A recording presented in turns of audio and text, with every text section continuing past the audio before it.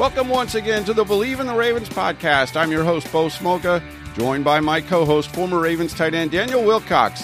And we come to you this morning after the Ravens defeat the Cincinnati Bengals 19-17 on a last-second kick by Justin Tucker to take over first place in the AFC North. We're going to break down that game, what went right, what went wrong, and where the Ravens go from here. Before that, I'll remind you that all Believe in the Ravens podcasts are brought to you by BetOnline, your number one source for all your football betting needs this season. You'll find latest odds, matchup info, player news, and game trends.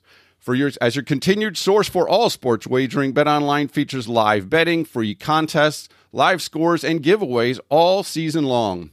Always the fastest and easiest way to bet on all your favorite sports and events: Major League Baseball, NBA, NHL, golf, boxing, and tennis. Head to betonline.ag to join and receive a 100% welcome bonus with your first deposit.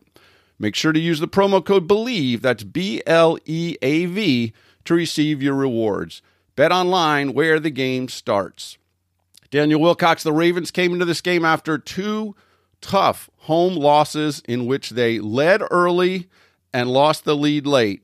Cincinnati comes to town, the Ravens lead early and lose the lead late, and the Bengals take a 17-16 lead just inside the 2-minute warning on a quarterback sneak by Joe Burrow. And I know in that stadium a collective sense is, at one point, oh no, here we go again. But on the other hand, this one felt a little different because, unlike the game last week against Buffalo, this one felt like the Ravens were going to have the ball last. And they only needed a field goal. And when you have Lamar Jackson and you have Justin Tucker and 2 minutes and 3 timeouts, that's usually or often going to be enough. Let me ask you, when the Bengals score, and that's the scenario, the Ravens get the ball back, 1:58, they're down one, and they're taking over. What's your thought? We winning this game. Game's over. I just wanted to make sure Harbaugh made the right decision at the end of the game. This was such a phenomenal game, Bo. Like, just watching the dynamics of how everything played out. And you said it, man. That's a great recipe for success. Lamar Jackson and Justin Tucker. And when you seen Justin Tucker come in and kick the 61-yard field goal earlier, after they went for it 4th and 2 the first time, and Lamar overthrew Wallace down the sideline, right? Then they come back the next one, they decide to kick the field goal on the next one. It's like you take those points. You always got to take those points. And when you got a guy like Justin Tucker, I mean, I don't think you ever not pull the trigger with him, man. It was just really exciting to see how everything played out. And Lamar showed up when you needed him the most. And the 19-20-yard run that he had, if he didn't trip over Duvernay, he may be still running, to this day. Right now, he's still running up the tunnel. So, I mean, it was just fun, man, just watching this game. And it was such an exciting game, Bo. And these are the type of games that Baltimore are accustomed to playing. And it's good to see us get a win back at home again, break that losing streak. I'll give you credit. Last week we were on this show and we made our predictions, and I said I thought the Bengals would win 31-27. You predicted a Ravens win and a lower scoring game, and you were dead on. You didn't pick 19-17, but you picked the Ravens win, and part of the reason this was a low scoring game, there were a lot of long drives, and the Ravens came up big defensively when the Bengals just like the Ravens last week, the Bengals had an opportunity to take points inside the 5-yard line. They opted to go for it on 4th down, and the Ravens stuffed a shovel pass, and the Bengals came away with a long drive and no points.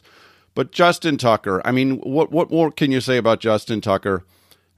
He's got to be the most clutch player I think the league has ever seen. Here's a stat about Justin Tucker that tells you everything you need to know about Justin Tucker.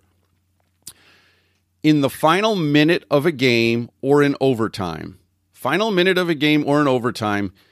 in his career, he is now 22 for 22 kicking field goals. And you're not kicking field goals in that situation unless it's to tie the game and send it to overtime or to flat out win the game. 22 for 22 in the last minute of a game or in overtime. The guy is either immune to pressure or he just completely thrives on it. And that's now 61 kicks in a row he has made in the 4th quarter or overtime. I mean, he's almost robotic. And the amazing thing about that 22 for 22 is 5 of them have come from beyond 50 yards. And so he's a weapon that other teams just don't have. And yesterday we saw in Cleveland, they had a chance to win the game at the end of the game. 53-yard field goal from their kicker, Cade York. Missed it. Browns lose. And it's just something that never happens with Tucker. If he's on the field late in the game, he's going to make the kick. It's just proven to be the case. And Calais Campbell said after the game, Justin Tucker, what a legend. 22 for 22 in the final minute of the game or in overtime. And as you mentioned, you would say 61. It was actually a 58-yard field goal earlier in the game. And the thing about that kick was a 58-yarder. Now, they get stopped there at the 40. They're at the Bengals 40-yard line, and John Harbaugh had considered punting there. He said, our defense is playing well. We could pin them in deep and take it over from there. Justin Tucker, as he always does, when it gets to be fourth down, he just kind of runs on the field, and he waits to either do the job or get told by Harbaugh that you're not kicking this. And I asked Justin Tucker after the game, I said, do you just go out there and wait till Harbaugh tells you no, or you just is that your way of saying, hey, I'm going to kick this? It was 58 yards. He went out there, set it up, and he joked and he said, it's kind of both. I'm going to make sure John Harbaugh knows where I am in that situation, and he's not going to have to look hard to find me. And right. So there's Tucker going through his routine, 58 yards, third quarter, matter-of-factly drills it to give the Ravens the lead at that point. And if he misses, of course, the Bengals have great field position, but he doesn't hesitate, 58 yards, and he nails it. And then he made another one later to give them a 16-10 lead. The Bengals go down and get the lead, and then, of course, the Ravens have the last possession. So the Ravens win 19-17, and I think a lot of credit for this win has to go to this defense. This defense was flat out embarrassed by Cincinnati last year. We talked about it last week, Daniel Wilcox. I mean, the Ravens got absolutely shredded by Joe Burrow and these Bengals receivers. 525 yards at Cincinnati. They put up 41 points here in Baltimore. Now, they didn't have Marcus Peters for either game. They didn't have Marlon Humphrey one game. They were missing several players for both games. I get that. But this defense came out and played inspired football, I thought, from the start. You talked last week, Daniel Wilcox, the key to this game for them was going to be keep everything in front of them and do not give up the big play. When you watch the game, how do you think they best were able to do that? I think from watching it and just looking at the coverages and stuff that they ran, they went a little bit more man than I thought they would, but they did exactly what I thought they would do. They would bump, chase up on the line and have somebody deep over top to help just in case. And they stayed back. They played a bunch of cover 4, a bunch of cover 6, and cover 6 allows you to have a corner up on the line, bumping them and sitting in the flats, and he could carry the guy if nobody comes to the flat, right? So if nobody comes to the flats, he don't have to take the flats at all. He could just run with the receiver. And that's what you saw a lot of, man. The Ravens just did a phenomenal job of just being physical, violent. Jason Pierre-Paul got a sack early on. And, of course, once you get hit early on as a quarterback, you get a sack in that first quarter, you automatically think it's going to be a long game. So that keeps that in the back of your mind, as a QB. And, I think that helped, and we kept coming. You had 56 come clean up the middle on the blitz and hit him right smack in the middle. And when you start to get those type of hits on the quarterbacks, he took a lot of other shots where he got, roughed up and he was throwing and got hit as he was throwing. And, the ball went to the ground sometimes. So, the more you can get a quarterback on the ground and have to pick himself up, he has to get off the ground with those arms that he throw with. And those arms started to get fatigued after a while. And I think the Ravens just did a great job of mixing it up. Mike McDonald did a great job as a D coordinator this game. And it just goes to show you with a depleted team that we had last year, versus a healthy team we got this year. And you see the difference in the game. It was a very tight game from the beginning to the end. And I think it was a real reality check for the Cincinnati Bengals, oh my God, like these dudes are for real. Like they, we kind of chumped them out last year twice. This year, it's a different story when they rolling on all cylinders and everybody's healthy.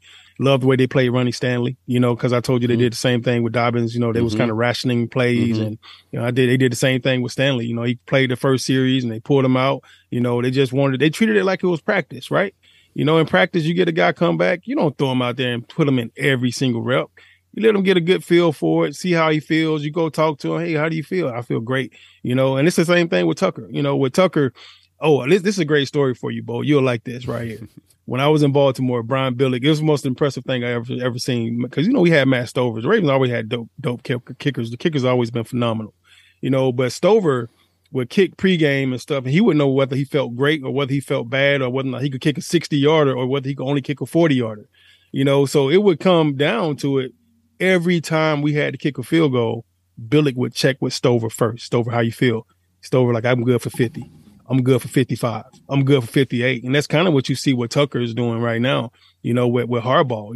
Harbaugh, Tucker runs on the field like, I can make this, like every single time I can make this. I'm ready. I feel great today. I can kick it for 68 if I have to, So, and then I think, it's a phenomenal thing, man, when you have that type of chemistry with a player and a coach. And I think Harbaugh, in his years of being a head coach, a lot of the things that you've seen him do the last couple of years by going for it on fourth, going for it on goal line situations and kicking the field goals or not kicking the field goals or going for two, he's really starting to listen to his players.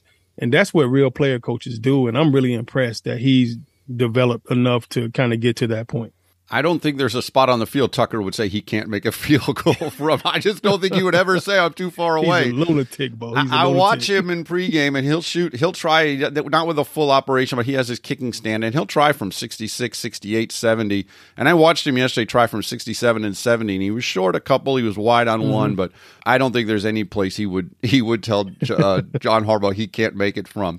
Getting back to that defense, so I thought the key player of the game was Marcus Peters. And we talked last week about this was a guy that, he had the blow up with John Harbaugh.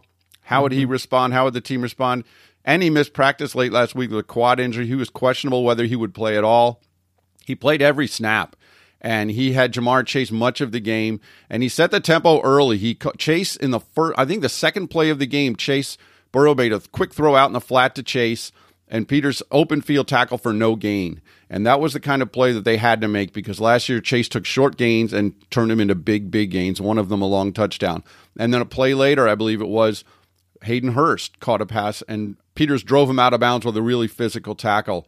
As the game went on, Chase was on either side. Humphrey would take him sometimes, the slot corner would take him sometimes, or Peters would have him depending on where Chase lined up.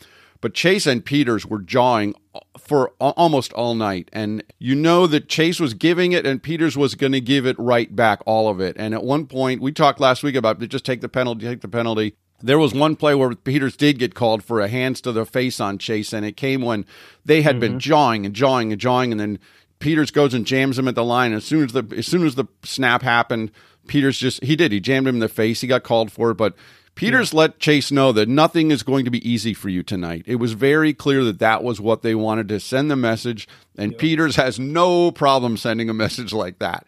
And Chase finished with 7 catches for 50 yards. He did not have a play longer than 13 yards the whole night, and that was a really, really big part of what the Ravens were able to do.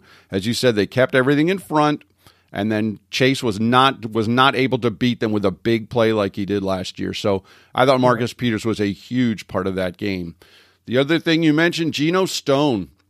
One big development that came out of that game last night, John Harbaugh announced after the game that safety Marcus Williams has a dislocated wrist, and he's going to be out for some extended time. And that's a big loss. Of course, Williams has the 3 interceptions. He's kind of become the veteran leader of that defense. And it was also interesting that when Williams got hurt and left the game, they didn't turn to the first-round rookie, Kyle Hamilton, who has had his struggles this year. But this is your first-round draft pick.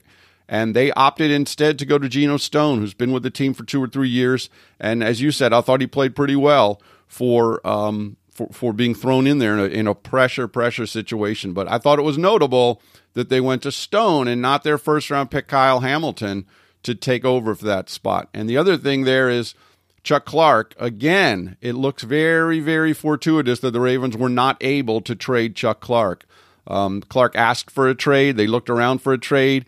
After Hamilton got picked and Williams got signed, Chuck Clark wanted out. He didn't get out. They couldn't find a trade partner, and here he is, a very, very important part of that defense, especially if Williams is going to be out for any length of time. Okay, let's look at this offense for the Ravens in this win. And to be honest, Daniel Wilcox, for Lamar Jackson was not on his best game last night for much of the game. And we talked about, you mentioned the long throw to Wallace he missed. There were 2 potential touchdowns that he left out there on that same drive. He went deep to Devin Duvernay a play before that and just overthrew him. Duvernay got behind the defense, overthrew him by a couple yards. And then on the 4th down play, there was some misdirection. It clearly fooled the Bengals. I mean, they lost Tylan Wallace. Tylan Wallace was 5 yards open down the right sideline, and Lamar Jackson missed him, and Jackson was kicking himself after the game for missing that. But he wasn't great as a passer last night. He threw the one interception that kind of changed the tempo in the first half. It had been all Ravens to that point. He throws the interception, and that seemed to wake up the Bengals. But when it mattered, when the game was on the line late, Jackson, as John Harbaugh said afterwards, took the game over like only Lamar Jackson can. He ran the ball 19 yards, and you said he might have scored a touchdown if he didn't have the traffic in the way. But how would you break down Lamar Jackson's game last night? And again, in that last minute when he's going to have the ball in his hands, what are you thinking is going to unfold? Exactly what happened is what I thought was going to happen. As far as I'm concerned, but I don't think he had a bad game at all. Like he threw for 175 yards passing. If he don't miss Duvernay on the deep ball, that's a 50-yard throw. Mm-hmm. So that takes him up to almost 240 yards. The one interception he was throwing it to Robertson, and I think that play is normally a Bateman play. Anytime you run that play, because when I had to go back and look at the alignment and how they lined up on that play and position and everything, and he was actually on that side of the field. I thought he was coming from the back side of the field and it was a crossing route type thing, but it was actually a corner route. So I'm not sure if it was a post corner or if it was a corner, because it got cut off from the camera angle that I had, right? So when I see him run off, I see him runs inside like he was stemming the safety inside, and then he went separating back to the outside. It looks to me like Robinson might have cut it shorter versus setting it high. Anytime you run a corner route, you always want to set it high, let the quarterback throw you down. It looked like he set it kind of low and he threw him high. So if he'd kept running, like if you watch the replay over and over again, you will see that Robinson kind of slowed down and then tried to speed up to go get it. And he was running on an awkward angle because he set it low. If he set it high, he comes back to that ball and it's no issue at all. So I think Lamar threw the ball where he thought he should have been, like he should have ran it high. And then he ran it kind of low and then tried to, it's so hard for some reason to adjust high versus adjusting low. And it's cardinal rule as a receiver, every corner route, you set it high, you aim the safety, so you push the safety higher, so that safety won't be in that position that he was to pick it off, and now the ball comes directly to you.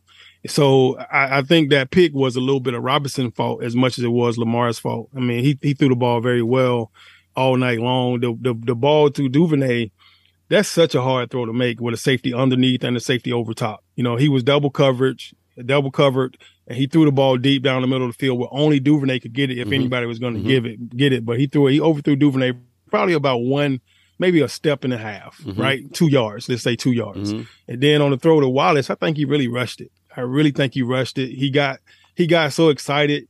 It was a fake handoff. Then he had to sidestep a defender to try to step up in the pocket. And then all of a sudden, Wallace comes scot-free, butt-naked open. And then he flicks it so quick.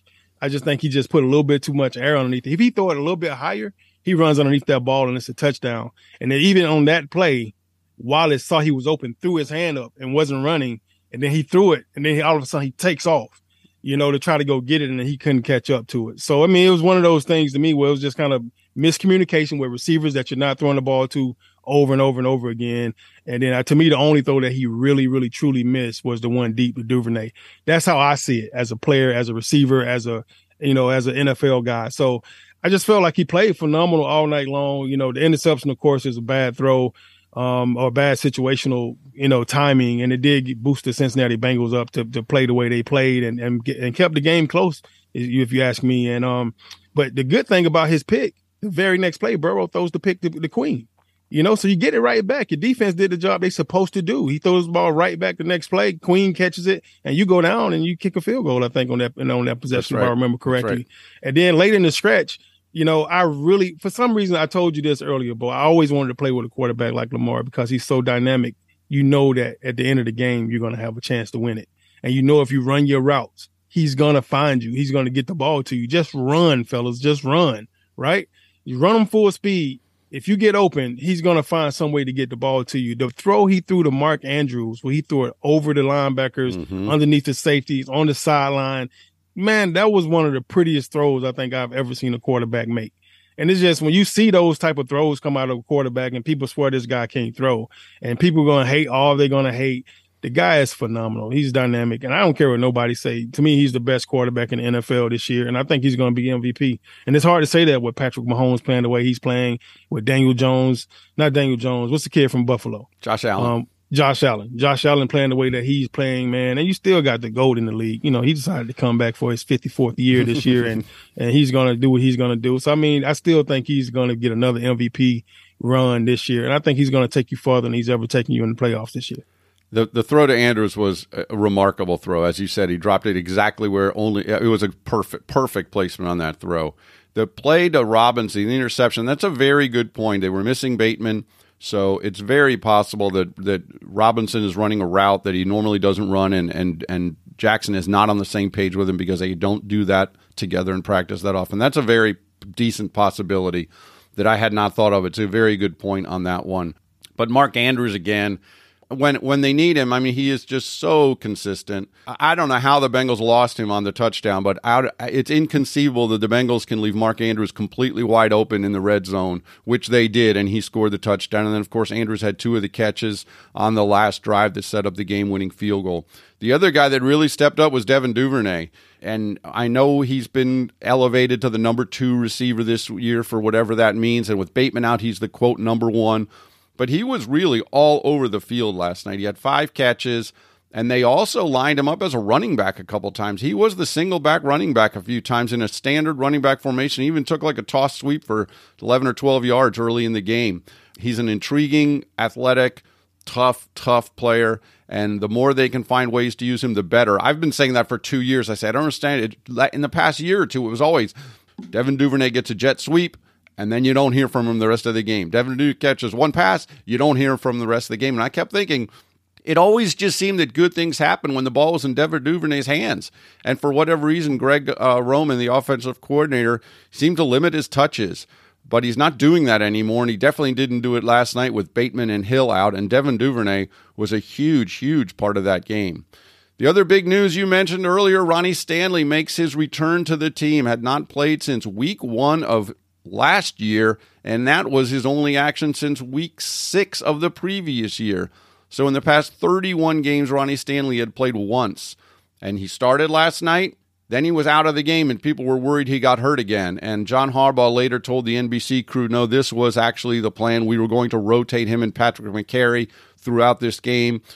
It turned out that McCary probably played about 2/3 of the game and Stanley 1/3. And give Patrick McCary credit. Remember, he had been also hurt. He's been dealing with an ankle injury. He's tough guy. And he came back and had to deal with Hendrickson and a good Cincinnati defensive front. So McCary goes 2/3 of the snaps. Stanley goes about 1/3 of the snaps. And Stanley told us afterwards that, he came out of it feeling good. He's physically good. He said he was a little bit frustrated by the pitch counts, but I think he understood it, and I think he was on board with that idea. Do you need to go back and watch the film again? What was your assessment of Ronnie Stanley, or is it hard to say after just seeing the game on TV one night? Yeah, I mean, I say welcome back, and the fact that he's frustrated lets you know that he feels like he could go 100%. He's ready to go. And that's what you want him to feel. And that's how all players feel, Bo. Like, we really want to play. We never want to sit out. We're never 100% healthy, so we know we're going to have to play hurt. Most of the time it's something. This is a 100% injury rating with this league. If you break a nail or if you break a bone, you're going to get hurt at some point, So I think he looked phenomenal. He looks athletic. He looks like he's bouncing around. He looks like he has fresh legs. He's moving as athletic as he's ever looked to me, So, I mean, I'm happy to see him back out there. And I think the Ravens are doing the absolutely correct thing, ration him, give him 25 plays this game, give him 45 plays the next game, let him play a full 60 the game after that, and then we'll cut him loose, So I just feel like they did the same thing with JK. And I agree 100%. And I think because you want these guys to really feel comfortable. It's going to be a moment that he's going to get rolled up and everybody going to be holding their breath and biting their teeth. Like, oh my God, he just got rolled up. He's going to get up, So that stuff is going to happen. He's an old lineman. He's in those trenches, man. And it's a very physical area. You're going to get pushed back and somebody, kind of like the kids playing in the lunchroom where the kid get down on all four and you get pushed over him and you fall, you break your ankle or something by mistake. That's how that position is, man. It's such a crazy position. People fall all the time, get slung into the back of your leg all the time. And, so you're going to have those moments where you're going to gasp for air and gasp for breath and pray to God that he gets up. But I mean, he should want to go out there and play. He knows the type of money he's got paid. And he's heard so many bad jokes, funny jokes. butthole jokes where people are just being mean just for, because he hasn't been able to play. You got all that money and you sitting at home on the couch watching the game. We wasted money on you, all that type of stuff. So he's heard that stuff. And plus he's heard his teammates, ask him 100,000 times, hey, man, you going this week? Hey, you ready? Mm-hmm. Hey, we need you. You know what I'm saying? Like you hear those. You never stop hearing that. You're in the training room. Like, how you feel? Man, I'm good, bro. Like, let me live, So that stuff gets old, man. It gets frustrating. And that's every time somebody asks you how you feel, are you good? You okay? That feels like pressure. It it never feels like somebody's genuinely checking on you. It always feels like pressure, and it adds up to be so stressful in this league because you always want to be on the field playing the game that you love most. He said after the game he came out of it feeling good. So I would think we will see him gradually, as you said, probably ramp up, whether he plays the full game next week or not. That's the first sign. Right? You want to get out there, you want to play, you want to see how it feels. And we know last year when he came out, he said the same thing last training camp 2021. I feel good. I'm ready to go. He went out for the Las Vegas game. He clearly was not ready to go, and he was back in surgery a month or so later and out again for the rest of the year. So last night he said, I feel really good. It's great to be out there again. And so I think the Ravens come out of that encouraged and probably will look to extend him more. And J.K. Dobbins, to your point, I thought last night J.K. Dobbins looked as good as he's looked yet. I mean, he looked a little quicker, a little more burst, and he's trending upward, and that's another really good sign. So if Dobbins gets back to trending upward, Stanley is healthy again, and presumably they'll get Rashad Bateman back. I don't believe it's any kind of a long-term injury thing with him. This offense gets back to where they really want to be. And the other thing there is, remember, Gus Edwards came off the PUP list this week, and he's practicing again. So that backfield is going to be back in business very soon. If not this week, Edwards could be activated as soon as, he could be activated this week. I don't think he will be, but probably within a week or two, they will have Gus Edwards back. All right, so the Ravens are in first place, 3-2. They've got a one-game lead in the division now. They hold serve at home against Cincinnati, which is so important to win these divisional home games. They will face Cincinnati again in the regular season finale. A lot of football between now and then, but that game could loom really, really large. Coming up this week, the Ravens face the New York Giants, who are coming off a big win in London against Aaron Rodgers and the Packers, and their defensive coordinator is our old friend Wink Martindale, the Ravens defensive coordinator from that was let go at the end of last season. We'll get into a preview of the Giants later in the week, but let me ask you on a basic level, Daniel Wilcox, what are the advantages or what are the disadvantages to facing a coordinator like that who you know so well? I can tell you what, right now, my example of this was the Super Bowl in Tampa when I played with the Bucs and John Gruden go to play against Oakland, and he knew Rich Gannon better than anybody because he was coaching Gannon, and we picked him apart. I mean, we literally had, I think, four pick sixes for touchdowns, that game in the Super Bowl. So, I mean, when you look at that, in that situation, like it makes you want to bite your nails on that one as well, Bo. And Wink is one of the best defense coordinators I think I've seen in this league, and he gets me excited to watch football. When I sit down and I think about the Giants winning, I'm automatically thinking it's because of Wink.